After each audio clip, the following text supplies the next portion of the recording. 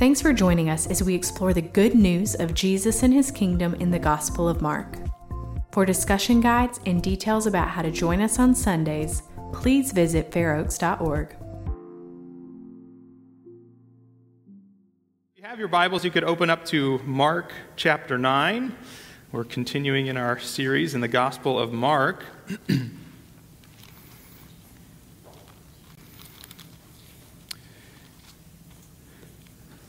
Well, if you can believe this, I have exams that I am preparing for over the course of this summer, and I don't really think that's fair. One, I'm 40 years old, so I don't think I should have to prepare for exams, and it's summertime, and so I don't want to have to prepare for exams during summer when it's a break for everybody from school. And I don't know about you, but what I find myself doing when there's a big exam or there's some big project that I have to do, and it's really daunting, what I find myself doing is pretty much anything else other than that big, daunting project or exam that I have to prepare for. So maybe, I'm going to sit down, I'm going to really study for these exams, and what do I find myself doing? Well, I tidy up the room, I organize the desk, maybe I check my email. Now, basically, I'm doing anything other than study for this big exam. Now, of course, there's nothing wrong with tidying up my room or organizing my desk or checking a few emails, but the problem is I'm avoiding doing the very big thing that I know I should be doing. And my fear is that many of us live the Christian life that way. Really, what is the Christian life all about? It's about, big picture, loving people the way that Jesus has loved you. But that's hard, and that is very daunting. So I think, what do we find ourselves doing? Well, the big task is so daunting that I spend most of my time, maybe I'm reading my Bible, I'm memorizing verses, I'm reading Christian books, I'm attending worship services. Now, of course, there's nothing wrong with any of those things, and all of those things can help you love people the way that Jesus has loved you. But I think we find that we like to define our Christian life more in those terms than in loving people the way that Christ has loved you. And the thing wrong with that is that we're going to miss the main thing by doing all of these other things. And so this morning, I just really want to encourage myself, I want to encourage all of us to follow our suffering servant. Follow your suffering servant, loving people the way that he has loved you. So let me pray, and then we'll look at this. Father, it is daunting to think about loving others the way that you have loved us. Because, Lord, when we think about the way that you loved us not because of anything that we had to offer you. You loved us when we were your enemies, when we didn't want anything to do with you, when we would say evil things about you, when we were living how we wanted to live and not according to the way that we knew you wanted us to live. And yet you were kind to us, and you were patient with us. You welcomed us. You didn't push us away. You wanted us to come to you. And Lord, for us to think about that it's wonderful. We love to think about how you've loved us, even when we didn't deserve it. But to think about loving other people that way can be very challenging and daunting, and yet it's really the heart of the Christian life, is following Christ and being sacrificial servant to all of those around us. So Lord, help us to keep that the main thing. Help us to stay focused on Christ and the way that he has loved us so that we would have the strength, the power, and the desire to love other people in the same way. Help us not to be concerned about ourselves or our own reputation, but help us to be concerned about other people seeing and loving Jesus Christ. So do your work. We want to hear your voice. We need to hear your voice. We have this amazing privilege to come together to hear from you through your word. And so do a wonderful work in our midst. In Christ's name, amen. So Mark chapter 9, we're going to be looking at verses 30 through 50, and the main idea here again is follow your suffering servant. So let's read verses 30 and 31 and see the glory of Christ's sacrificial service. Verse 30 and 31. They went on from there and passed through Galilee, and he did not want anyone to know, for he was teaching his disciples, saying to them, "The Son of Man is going to be delivered into the hands of men, and they will kill him. And when he is killed, after 3 days he will rise." But they did not understand the saying and were afraid to ask him. And so Christ, this is the second time, he's going to tell them 3 times in Mark chapters 8, 9, and 10 that he is going to suffer and be killed, and then he will rise after that. And this is the thing that we love about Christ, is that he's willing to suffer for us when we don't deserve it. And so we want to see the glory of Christ's sacrificial service. But the amazing thing is where these verses fall after the last few weeks that you've had in Mark chapter 9. The amazing thing about Christ's suffering service is that he absolutely did nothing to deserve it.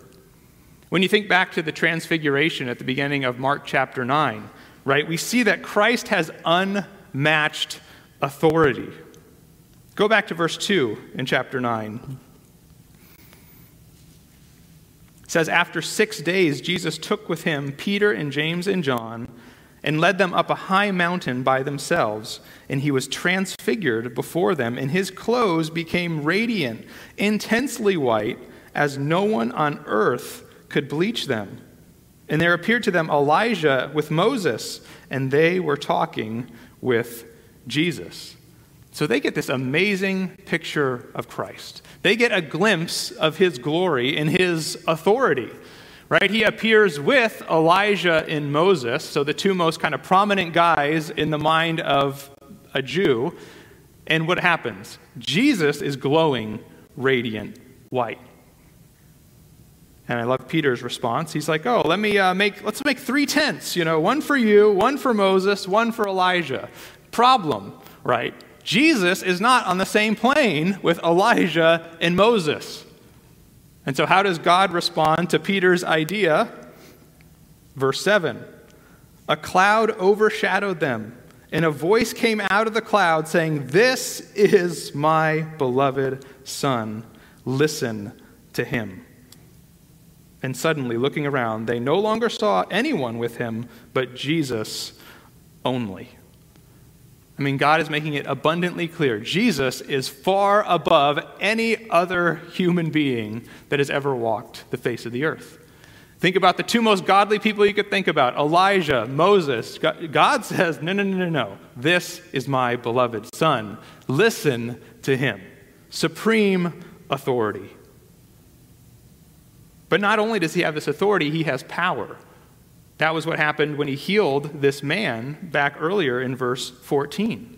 So Jesus comes down from this mountaintop experience, and literally all hell is breaking loose at the foot of the mountain, right? There's arguing, there's a demon possession, there's a failed exorcism. And what happens? What no man could do, no disciple of Jesus could do, Jesus does in casting out this demon. I mean, who has power like that? No one. So he has unmatched authority and glory. He has unmatched power, and yet he's the very same person that will say in verse 31, "The Son of Man is going to be delivered into the hands of men, and they will kill him. And when he is killed, after 3 days, he will rise." And so all of this authority, this power, this glory, and yet he's the same one who's willing to suffer for the sake of his people. Sacrificial service is the heart of what makes Jesus the Christ. He has all authority. How does he use that authority? He uses it to serve his people. He has all power. How does he use that power? He uses the power to serve his people. He has a sinless life that's a perfect sacrifice. How does he use it? To serve his people. The way he's going to lead and rule is through sacrificing himself for his people. And he willingly does it. He says he must do it. I must do this. This is how I want to use the life that I have. I want to give it for the behalf of those who would follow me. And how did the disciples respond to this amazing truth in verse 32? They did not understand the saying and were afraid to ask him. Right? How do they respond? They don't get it. They don't get that this one who was transfigured, who the Father says, "This is my beloved Son," the one who could cast out a demon that no one else could cast out, they don't understand how that same person could be willing to be killed for the sake of his people. And you can sort of understand it, right? I mean, what's their expectation about the Messiah? The Messiah is going to rule. The Messiah is going to conquer. He's going to crush all of our enemies, and we're going to get to reign with him. And Jesus is saying, that's all true, but it's going to happen through suffering and death. And so they're afraid to ask him. And I mean, you can imagine why, right? I mean, you could almost see them fighting with you. It's like, you ask him. It's like, I'm not going to ask him. It's like, bro, just ask him. I'm not going to ask him either. The last guy that asked him about his suffering and death, he called Satan. I'm not going to do that. What are they so afraid of? Well, I think they're afraid of the fact that Jesus has told them that they need to follow him. And if Jesus is saying, I'm going to go and suffer and die, what do you think they're thinking following him might mean? It might mean the very same things. A life of sacrificial service. So do you see the glory of Christ's sacrificial service?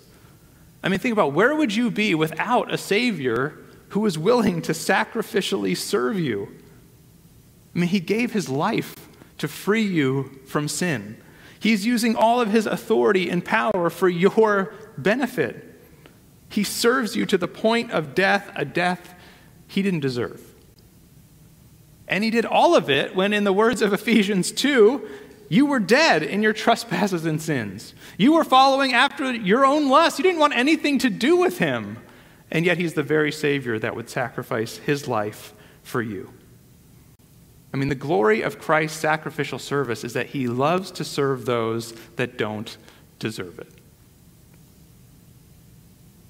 God became a man to serve the creation that rebelled against him. I mean, who does that?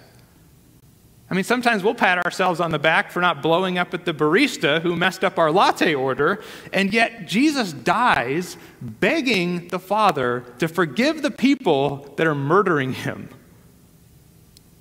He is the utmost of sacrificial service. And so see the glory of that. See the glory of Christ's sacrificial service. And if you do see the glory of Christ's sacrificial service, then secondly, measure greatness in service. Measure greatness in service. Look at verse 33. It says, "And they came to Capernaum, and he was in the house, and he asked them, 'What were you discussing on the way?'" So on the way of hearing Jesus talk about he's going to suffer and die. Verse 34, "But they kept silent, for on the way they had argued with one another about who was the greatest. And he sat down and called the 12, and he said to them, 'If anyone would be first, he must be last of all and a servant of all.'" I mean, talk about missing the point, right? I mean, Jesus just said, after being transfigured, after casting out a demon, he's going to suffer and die. And as they're continuing on the way, he asked them a question. "What were you talking about as you were walking along?" And no one says anything, right? And this is the total moment where a parent, comes into the room. The kids are fighting, and you can hear them going, carrying on. And you walk in and you say, "Hey, what's going on in here?" "Nothing. Everything's fine." No, they didn't want to talk about it, because what were they talking about? They were arguing with each other about which one of them was the greatest. After Jesus said he's going to suffer and be killed, they're arguing about this. But it's worse than that, because, think again. You had the transfiguration, the unmatched glory of Christ. Then you had the healing, right? The other disciples couldn't cast out this demon, and yet Jesus alone can cast him out. And they ask him, "Why is that? Why were you able to cast out that demon when we couldn't?" And he says what? This kind could only be cast out through prayer. So it never occurred to the disciples, when they couldn't cast out this demon, hey, maybe we should ask for help. Maybe we should call on God to help. No.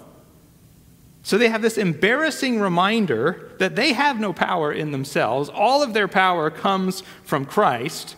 And now they're arguing about which one of them is the greatest. They heard a voice from the Father, from heaven, saying, "This is my beloved Son, listen to him." And they're arguing with each other about who's the greatest.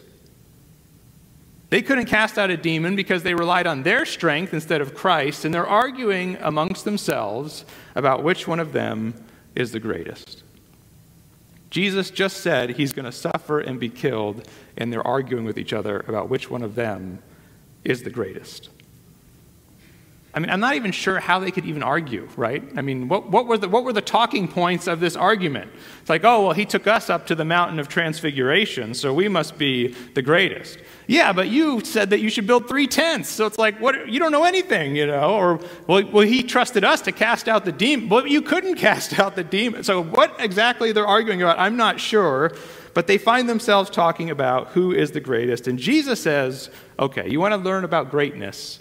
Let's talk about it. Verse 35, if anyone would be first, he must be last of all and a servant of all.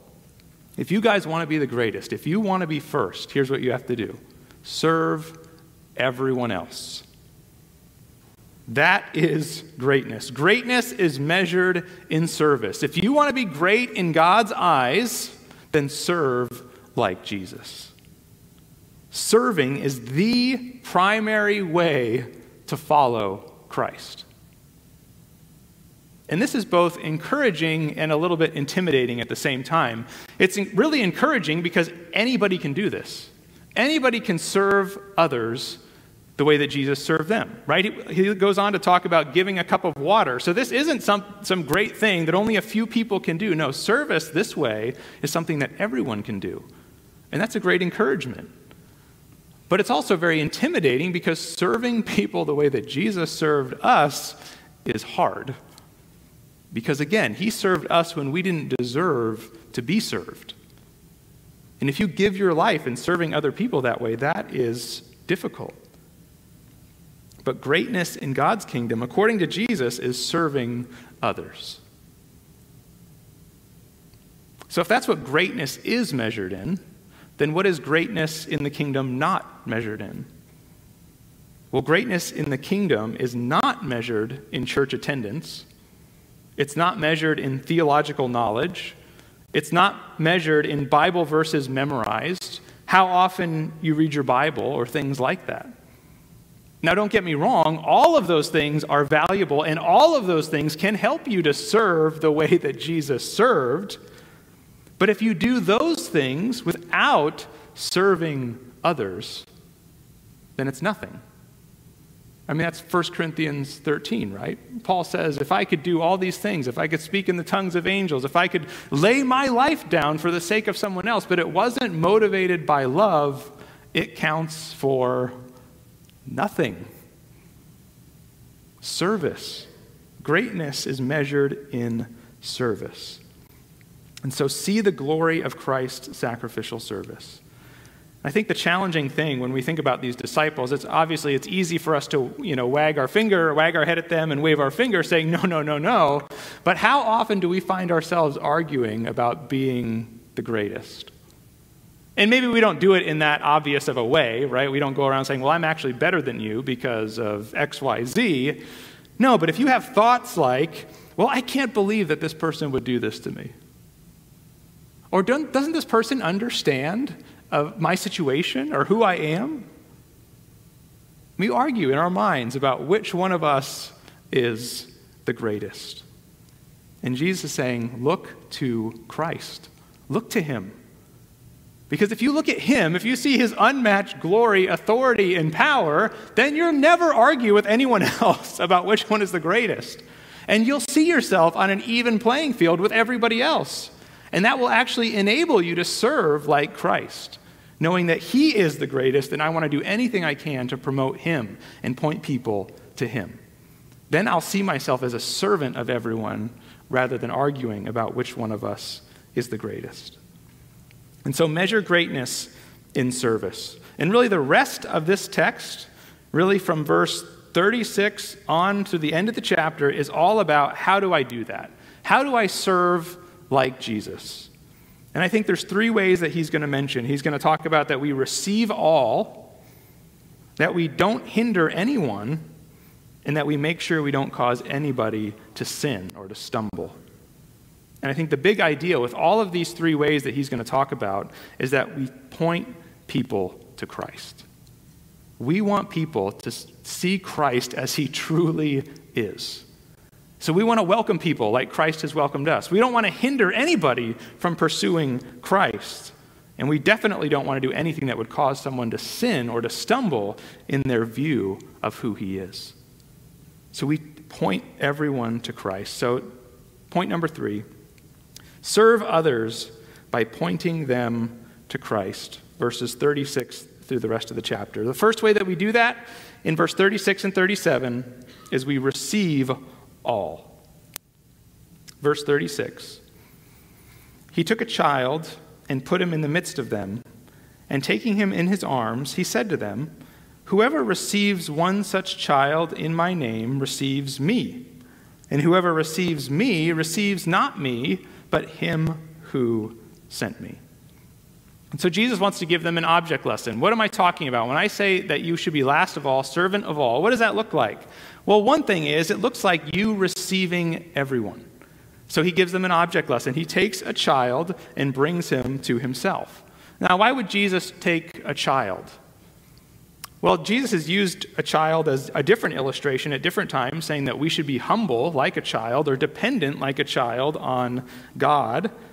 But here he's using a child because in the culture at this time, a child is basically of no value, no social value in that culture. I mean, they're basically ignored in social context. We even get hints of that in the Gospels, right? When kids try to come to Jesus, what do the disciples do? Like, get away from him, right? Don't bother him. And so Jesus is saying, no, that's not how it's going to be. If you want to be great, you receive a child. I don't know if you've ever had the experience of taking a child to a fancy restaurant. Most of the time, the other patrons are not really happy to see a child in a fancy restaurant. This is a fancy place. This is where they're supposed to be calm and peace, and I'm going to enjoy a nice meal with some friends. And a child, they could be loud, they could spill something, and they don't want to see children in that situation. And that's basically what Jesus is saying here. Children are seen as a disruption. They're usually viewed by others as weak, vulnerable, or insignificant. And so Jesus is saying, when you see someone, a child or not, that the world says is weak, vulnerable, or insignificant, you welcome them. You receive them. You give them care. You show them importance. He's kind of taking this kind of social idea of who's valuable and who's not valuable, and he's turning it around. And he's saying, receive all. Receive them all in my name. So Christ-like service is giving importance to people the world says are unimportant. Treat everyone as significant, especially those that the world would say are insignificant. Why do that? Well, because typically we only treat people well if we see them as giving some sort of value to us. Right? I'm going to treat you well if I know that you'll treat me well. Or you've been nice to me, so I'm going to be nice to you. Or if I'm kind to you, maybe you'll help me down the road. And Jesus is saying, no, we don't do that. We treat people well regardless of what they give us in return. In fact, you should prioritize caring for those that can give you nothing in return, because that's what Jesus did for us. And so there are no insignificant people to Christ. So how should that change how you walk through even church? Like, do you avoid some people? Do you hope that that person doesn't talk to you? Do you ignore others? Well, Jesus says, no, you should be looking for opportunities to welcome each person that you see, especially if someone appears to be an outcast or uncomfortable there. So if you see someone new, welcome them. If you see someone sitting alone, go sit down next to them. Receive all. Old, young, cool, uncool, receive all. One of the convicting things about this passage for me is I tend to kind of be a shy person, but I'm really seeing as I study this that really shyness is selfishness, right? Shyness is just another way of arguing in my mind about which one of us is the greatest. I'm shy because I'm concerned that if I do something, well, someone might think differently of me. And so fear of man can keep you from loving people the way that Christ has loved you. You know, if you're someone that's plagued by worry about what other people think, it either means that you don't believe what God says about you, or you care more about what they say about you than what God says. And the danger of that is it'll keep you from doing this. It'll keep you from the main thing. It'll keep you from loving people the way that Christ has loved you. You know, I think about my high school experience a lot, especially as it relates to these very same things. And I was not saved in high school, but there's many times where I wish I could go back as a saved person and be in high school. Because if there's one atmosphere where people maybe need the love of Christ more than anyone else, I feel like it's the high school environment. Right? I mean, it's all about who's the greatest, right? Whether it's measured by looks or by status, whatever it is. And so I just encourage you, if you are in a situation like that, maybe it's not high school, but maybe it's a workplace, maybe something else, where there's just all of this competing with which one of you is the greatest, take the opportunity to show the love of Christ, especially in those situations. Because I think you'll see God do amazing things when you serve like that, especially in those situations.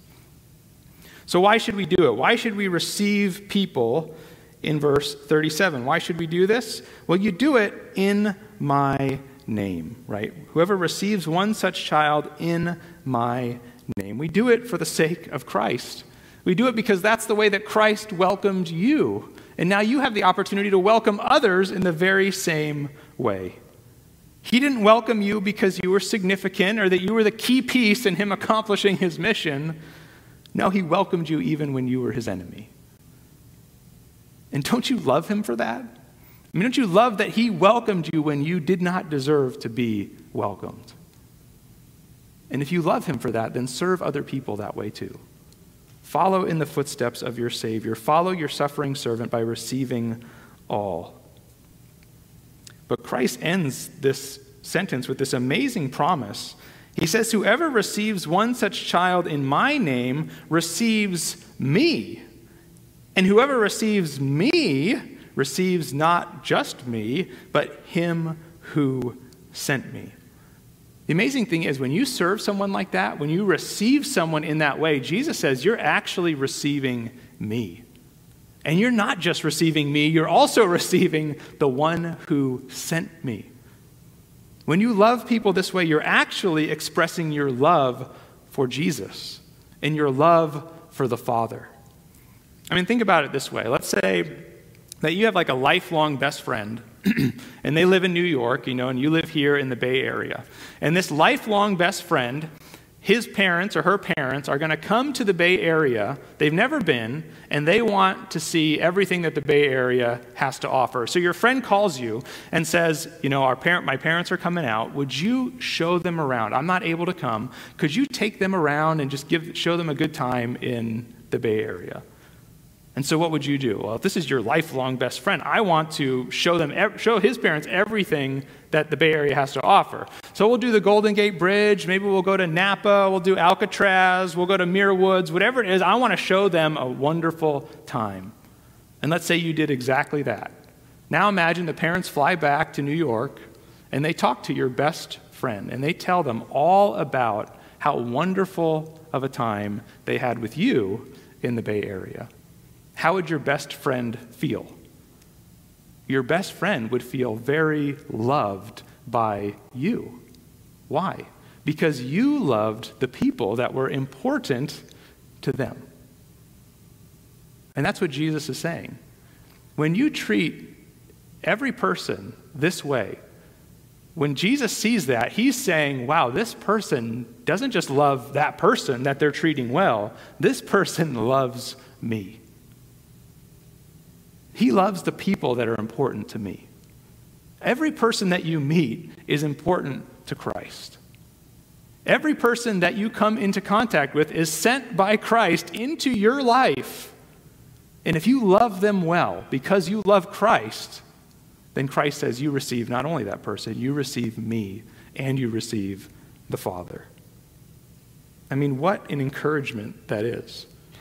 when you love people that are important to Jesus, you're actually loving Jesus and the Father. And so what a calling. What an opportunity to show Christ-like love by receiving all in his name. And so how are the disciples going to respond to this amazing calling, this amazing privilege that they have to love others in the name of Jesus? Verse 38, John said to him, "Teacher, we saw someone casting out demons in your name, and we tried to stop him because he was not following us." It's just like, what? What are you talking about? Are you even listening to the things that I'm saying? Right? I mean, this is like you sit down, you want to have, this heart-to-heart with your child. They've been disruptive or they really need shepherding, and so you sit down and you just pour out your heart about the things that you want to see in your child's life, and they look at you and they say, "So are we going to have ice cream for dessert or not?" It's like, are you even listening to the things that I'm saying? Jesus is saying, serve other people the way that I've served you. Receive everyone. And John says, hey, we saw some people casting out demons in your name, and we told them to stop because they're not following us. It's like, what are you talking about? And so Jesus says in verse 39, do not stop him, or do not hinder him. So this is the second way that we can serve others like Jesus has served us. We can hinder no one or stop no one. Verse 38, do not stop him. For no one who does a mighty work in my name will be able soon afterward to speak evil of me. For the one who is not against us is for us. For truly I say to you, whoever gives you a cup of water to drink because you belong to Christ will by no means lose his reward.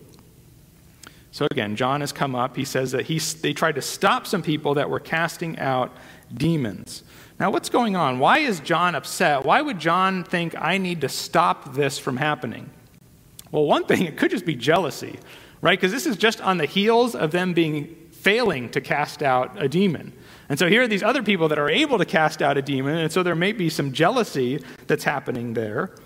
But what's the reason that John gives for why they asked him to stop at the end of verse 38?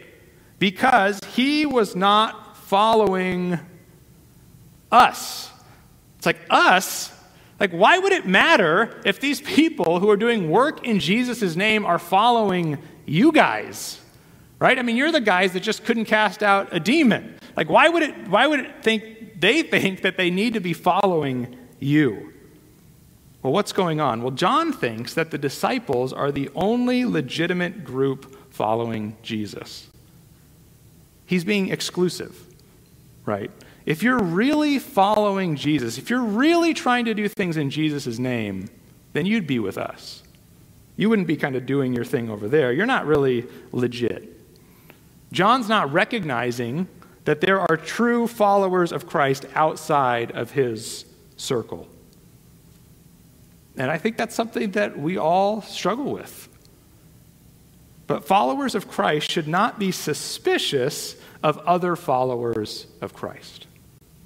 I love our church. I love this church. I think we're all faithfully striving after Christ, but we're not the only churches around.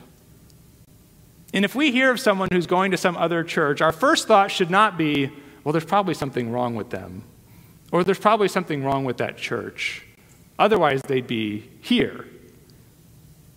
We need to not assume that if someone goes somewhere else, that they're somehow not really following Christ.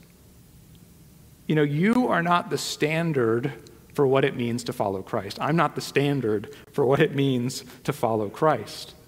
Someone might be genuinely seeking to live for Christ, and their life might look a little bit different than yours. They might make different choices about where they want to send their kids to school, public school, homeschool, private school. They might make different choices about what entertainment they watch, what books they read. We should not be quick to dismiss someone else's faith because it looks different than ours. And so what does Jesus say? Basically, you should encourage the faith of others in verses 39 to 41. 3 reasons. Why should you encourage the faith of others? Verse 39. Because the one who does a mighty work in my name will be able to not speak evil of me.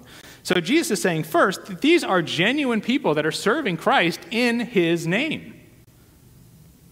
Right? People that are genuinely desiring to honor Christ, but are doing it outside of Jesus and the 12 disciples.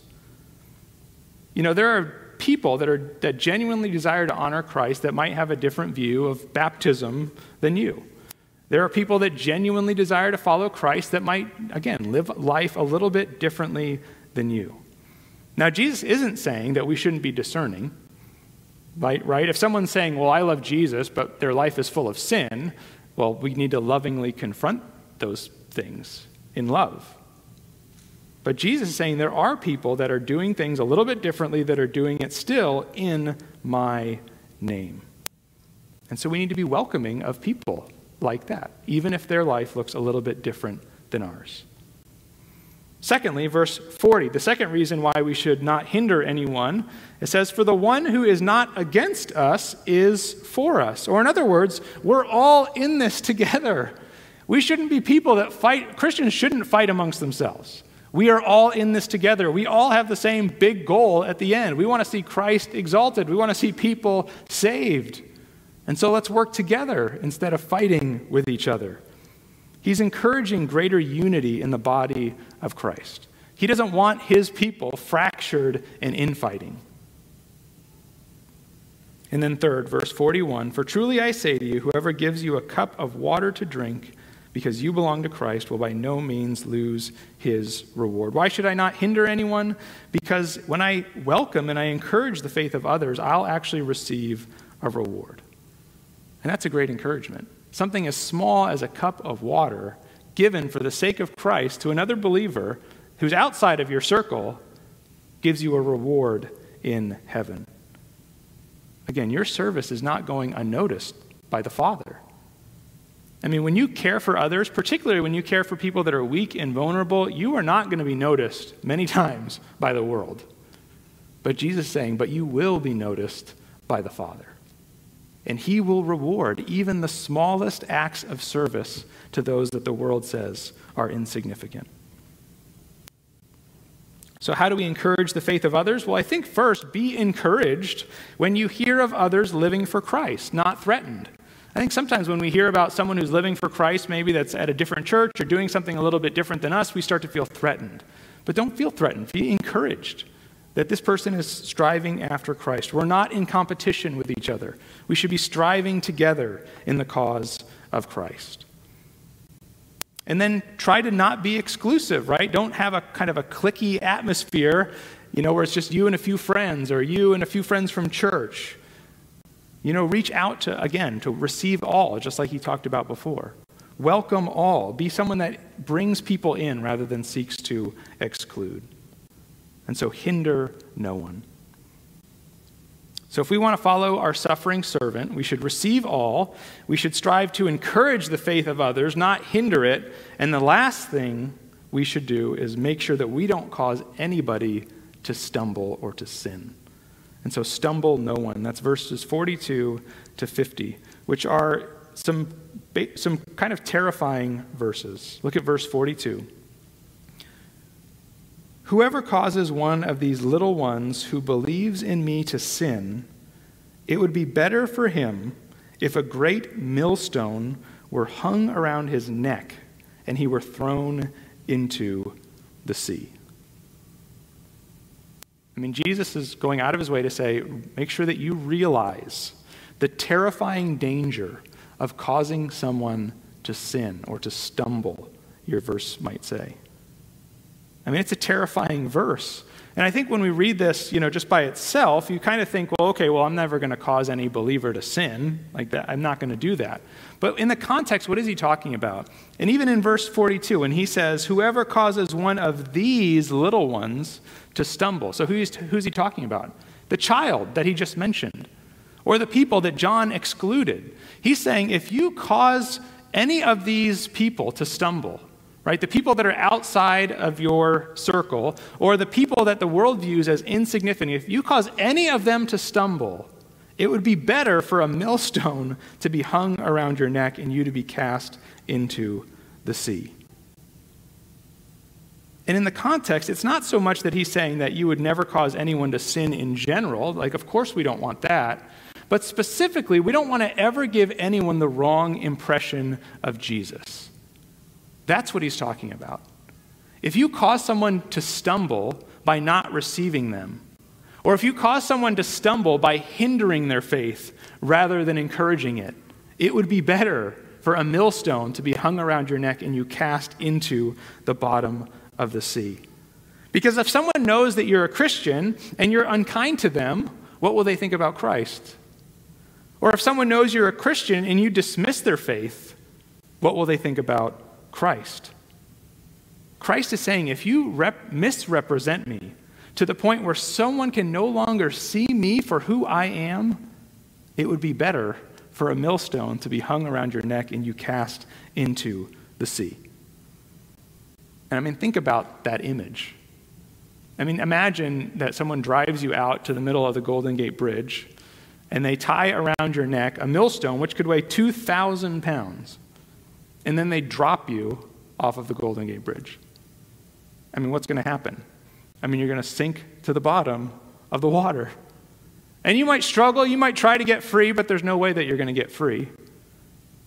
And then you'd run out of air and you would die. And Christ says, that would be better than if you misrepresent me to a follower of Christ.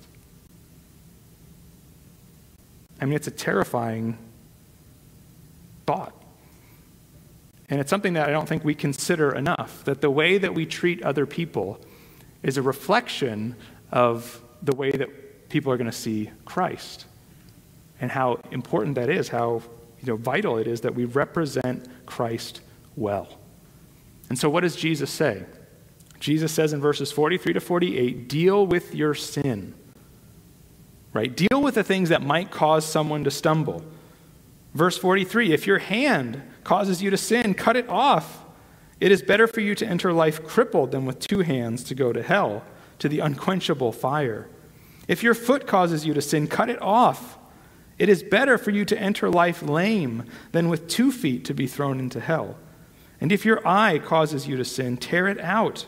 It is better for you to enter the kingdom of God with 1 eye than with 2 eyes to be thrown into hell, where the worm does not die and the fire is not quenched. Again, I think we treat these verses usually in isolation. And the idea is, you should really deal radically with sin in your life. Like if you have a problem with lust, that you should get rid of the computer, that you should throw it away, that you shouldn't give yourself any room for temptation. And there's wisdom in that, and that is what many other verses teach. But in the context, again, what is Jesus talking about? He's not talking about sin in general. He's talking specifically about the sins related to how you represent Christ to other people.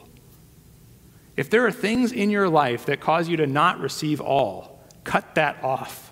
If there are sins in your life that cause you to hinder the faith of others, get rid of it. Because if you don't, he says, you're going to find yourself in hell. You need to deal with the fact that you don't value people the way that I value them. You need to radically deal with the fact that you're quick to exclude others. You need to radically deal with the sins that keep you from serving people the way that I served you. Right? It all comes back to radically dealing with sin that keeps you from treating people the way that Christ has treated you. I mean, John 13, right? They'll know you're my disciples by the love that you have for each other. If there are sins in your life that are keeping you from loving the body of Christ, radically deal with those sins. Because if you don't come to terms with how you treat other people, Jesus says you could be experiencing hell, the unquenchable fire where the worm does not die and the fire is not quenched. I mean, these are Christ's words to his disciples. I mean, he's not talking to the world. He's talking to his disciples. I mean, some of Christ's strongest words are for those that are following him physically, but are not treating people the way that he treats them. And he's basically telling them, look, I know that you've been with me, but if you don't deal with your heart towards other people, you can expect to find yourself experiencing hell not eternal life. Now, he's not saying they're going to lose your salvation, but he's essentially pushing them to ask the question, do you really know what it means to follow me? Do you really desire to serve people the way that I have served you? Because it means you need to be willing to put your pride and selfishness to death so that you can serve others the way that I've served you. And so do you see the seriousness of how you treat people, particularly how you treat even other believers? He says, every one of these little ones who believes in me. I mean, jealousy, bitterness, resentment, envy, slander, unforgiveness, ignoring people, excluding people, putting others down, talking behind their back. These are the kinds of sins that Christ says you need to radically deal with those sins if you're going to follow me. Because greatness, again, is measured in service. And so if greatness is measured in service, then punishment is often measured in how seriously you deal with the sin that keeps you from serving others. And so deal with your ego so that you won't care anymore about who's the greatest. Deal with your pride so that you'll care about those who the world ignores. Deal with the fact that you like to have your bubble and you sort of exclude others so that you can be an encouragement to other people's faith. And if you do these things, you'll be following your suffering servant. And I think when you read words like this, that we're to receive all, that we're to hinder no one, and that we're to really care about, the faith of others. I mean, you ask yourself the question at some point, it's like, well, who can do these things? I mean, how is it that I'm going to receive all, that I'm not going to hinder anyone, that I'm going to love people the way that Jesus has loved me? How can we do that? Or who can do that? And in one sense, the answer, of course, is nobody. Nobody can do that. Nobody can serve the way that Jesus served me. And yet that's the beauty of Christ's sacrificial service, is that he's laying down his life so that you could actually do this. His sacrificial service makes your sacrificial service possible. That's why he says, the Son of Man must suffer, be rejected, and be killed, so that my people then can love people the way that I have loved them. I must do this so that you can be free from your bondage to yourself. I must heal you from your blindness, the blindness of your pride, and give you understanding so that you can see what true greatness looks like. I must lay down my life for you. Christ's sacrifice was a service to his people. He became the last of all. He became a servant of all. He welcomed you when you were nobody, when you were of no value to the world. He didn't exclude you from his plans. He lived a life of sinless perfection to serve you. And now we have the privilege of living that kind of life to everyone else that we see. We get to serve the way that Jesus served us. And so follow your suffering servant. Receive all. Hinder no one. Stumble no one. See every other believer that you run across as an opportunity to encourage someone to be like Christ, to point them to Jesus. Help them to see Jesus clearly by treating them the way that Jesus treated you. Let's pray. Father, we're humbled again as we look to Christ, as we see him and his willingness to serve us when we didn't deserve it.